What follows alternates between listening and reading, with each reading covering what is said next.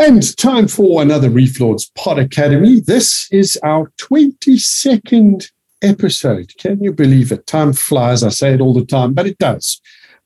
Today, though, I'm joined as always by Dora Liu from Reef Lords. And we've got a fantastic topic to talk about today. To Airbnb or not? Now, when I first got this, I thought, Dora, where are you going with this? So you're in property development, and then the penny dropped. Lots of people looking at doing an Airbnb these days. So, Dora, hello, welcome. Nice to have you along with us. Thank you for having me, David. So let's talk quickly about Airbnb, because initially I didn't think it would fit into this the property market in that sense, and then I thought, hang on. But if you're a property investor, is it possible to become exclusively an Airbnb, or would you make more money from an Airbnb? So hopefully you're going to be able to tell me all about that, and we can talk about it. So let's kick off. I mean, Airbnb, are there pros to it as a property investor? So, yeah, definitely an interesting topic. And as Airbnb is more, demanded by travelers, whether for business or for leisure, it is revolutionary, in the travel space. And many of our investors actually do ask us this question, whether they can run Airbnb, whether it is better to run Airbnb or the normal leasing. Okay, is Airbnb for every investor, for every property, or do you certainly make more profit out of Airbnb?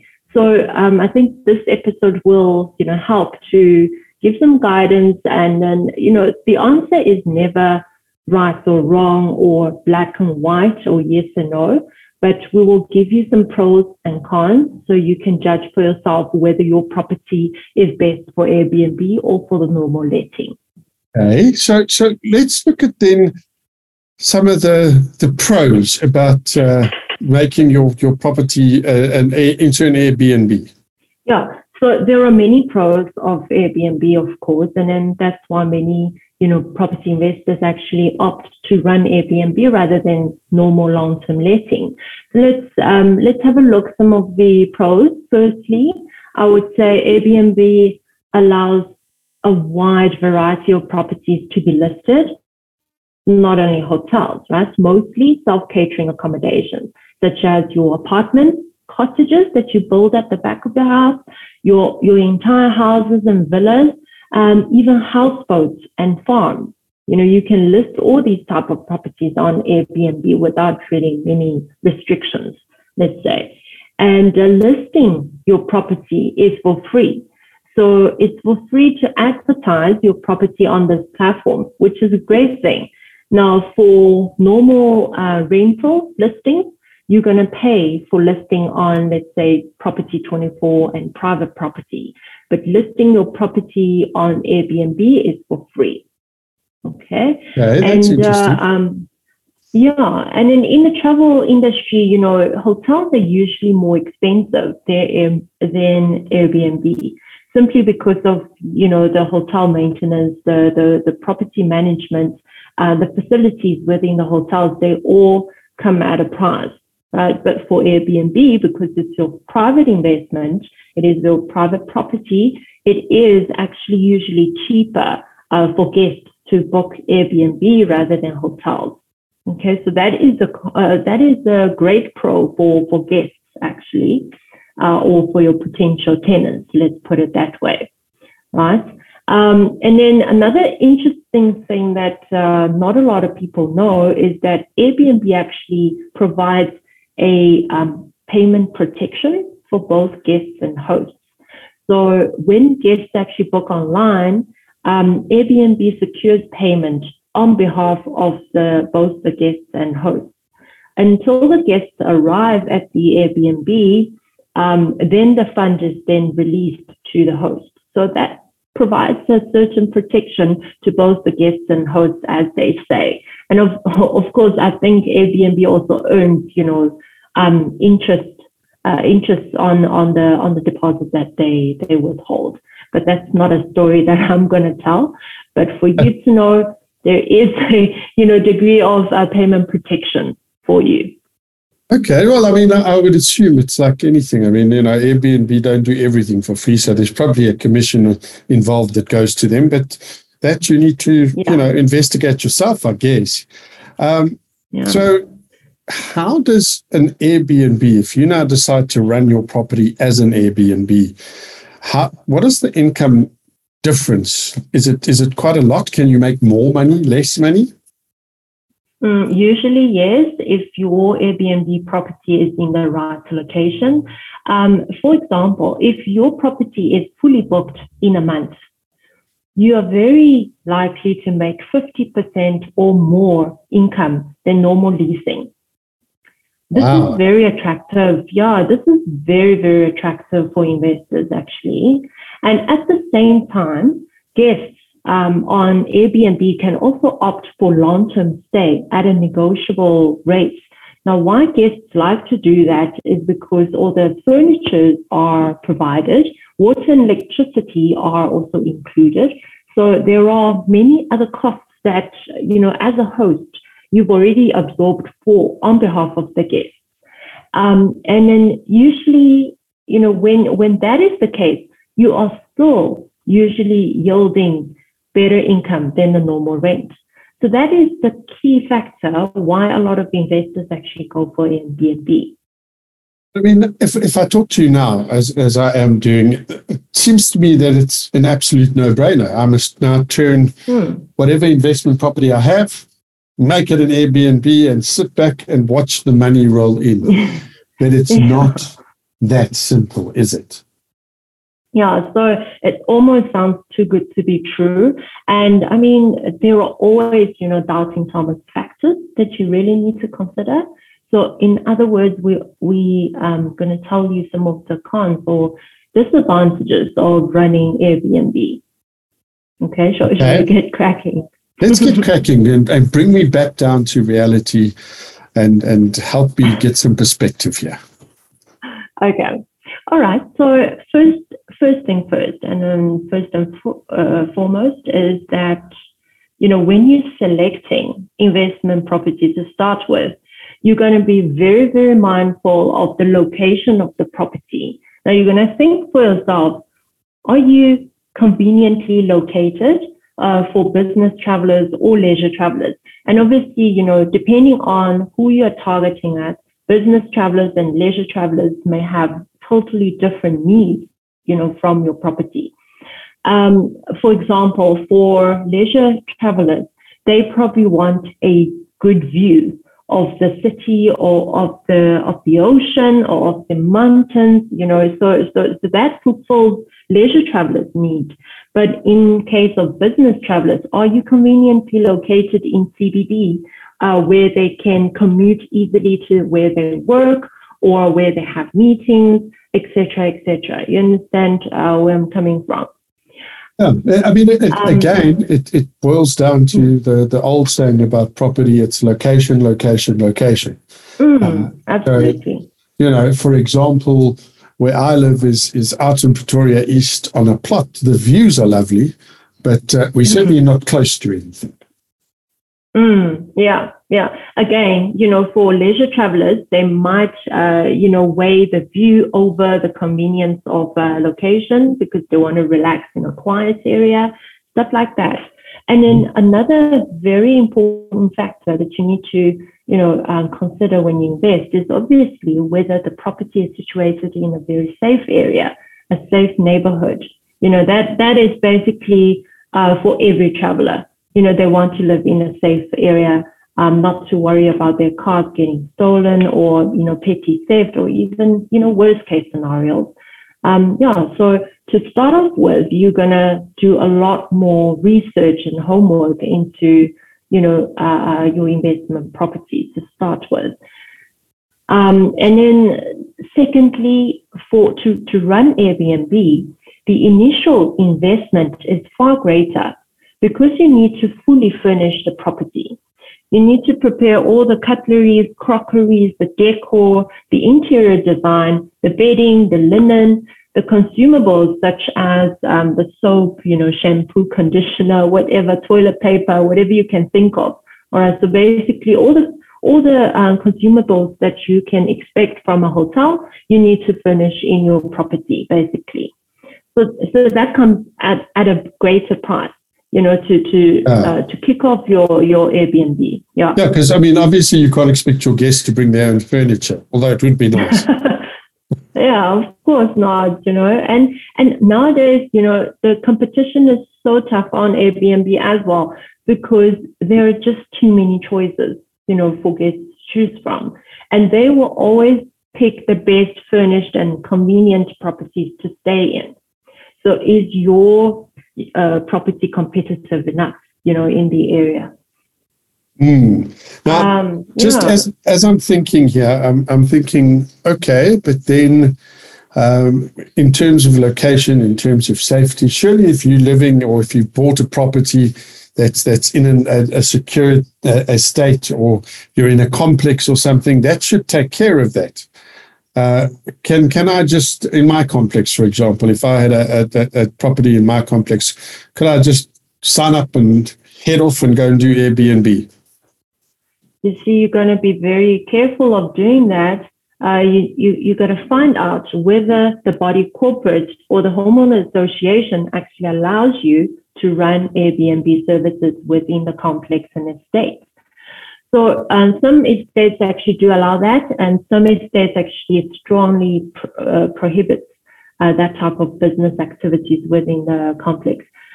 Purely because of security reasons, as well as the noise level control. You have guests over and then they want to party. Are you going to allow them to party? Are the neighbors going to actually complain? Stuff like that, And on the security level, because the vetting process of Airbnb guests is not that comprehensive and thorough, hosts barely, do the checking of their credit scoring, their identities, although you can do that as a host, but that just adds a lot more admin and even cost, for you to do that type of vetting. So most Airbnb hosts don't do that. And that obviously, raised a question in whether it is going to bring me another type of trouble. And then one of my friends actually ran an Airbnb from his house. He's got a villa, I think a 7 room. So he had a group of 14 guests at one night. And then 2:00 in the morning, the police actually called him and saying, listen, we've got a situation here. You're going to come here immediately, because they were making noise. And then apparently someone got violent. Neighbors are complaining. So he had to actually get out of the bed at 2:00 in the morning and attend to that, that type of thing. The ad hoc issues and all the ramifications that you're going to think of, that's going to happen later after the event. Because sorry, Dora, but I can imagine then, with Airbnb, there's not all of those hectic background checks and et cetera, et cetera. So if you can pay, you can stay, as far as they're concerned. Absolutely, yeah. And then you don't know how your guests are going to behave. You might get very quiet and nice, peaceful, tenants. But what if you get like the destructive bunch? Yeah. You know what I mean? Yeah. So that's obviously a risk that you're going to look into. And back to the topic is that whether your estate allows it to start off with. Yeah, I think that's probably, if you're listening to this and you're thinking about something like that, and you have properties in an estate or a complex, first step is to go and check with the body corporate. Is this something they allow? Because if the answer is no, then that's it. That you can't do an Airbnb there. No. And then you're inviting yourself into another trouble, Yeah. Now, I'm thinking, as you're talking about this now, that it's going to require significantly more effort and energy input and hands-on input from me as the owner of that property, because, you've got to keep checking up on the maintenance and the repairs and checking on damage, etc., etc. Is that a challenge? But couldn't I get out of that by employing somebody to do it for me? Oh, yeah, absolutely. You can employ someone to manage the property on your behalf, and obviously you pay a fee to that person. That's all fine. But, the price comes with that there may be regular maintenance that still needs to come out of your own pocket. If the stuff is damaged, yes, you get certain, protection cover from Airbnb itself, but you're still going to replace, let's say, broken artwork or broken ornaments in your Airbnb, right? So that still requires your work and input, although you can hire a manager to host on your behalf. Ooh. So, another thing that you're going to look at is that Airbnb itself obviously charges a service fee on guest side as well as the host side. Okay, once the booking is confirmed. Although it comes out of the money that the guests pay, but you're still going to be mindful after adding that service fee, are you still competitive, against the hotels or guest houses, etc., etc.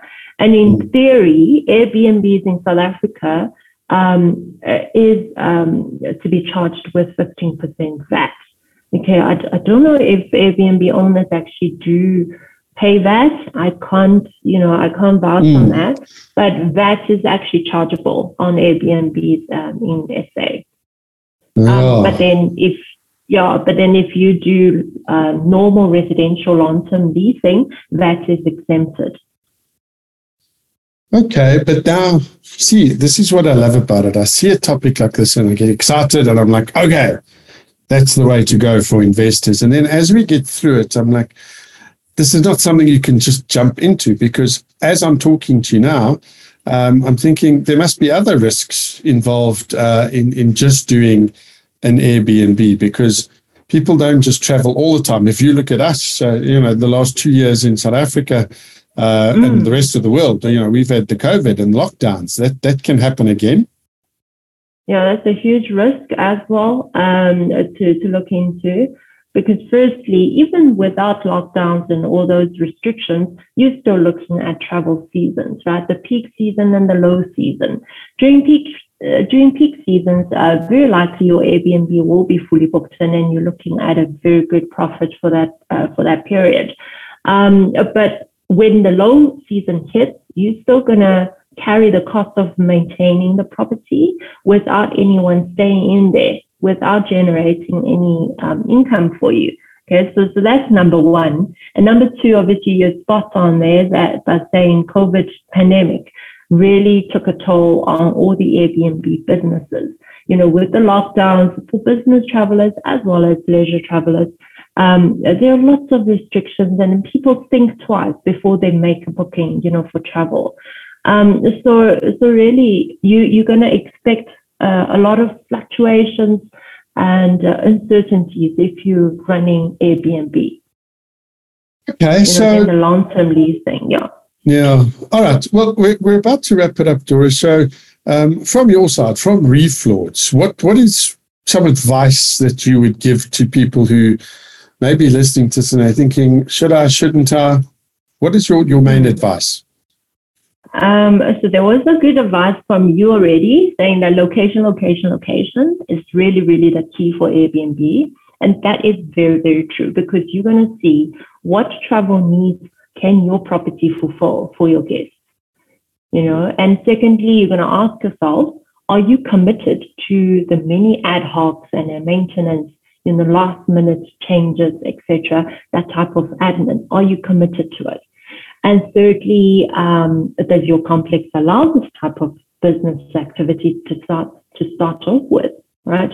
If you can answer all these questions well with confidence, then I think Airbnb could be a very good business strategy for you, for your investment property. But if, you can't really, you're not sure, or you're not too confident in these answers, then probably long-term residential lease is still the way for you to go for your investment property. Yeah. Mm-mm. Yeah, no, it makes sense. I mean, it's about doing your homework. So if anybody's got any questions or anything like that, how do they get hold of you guys?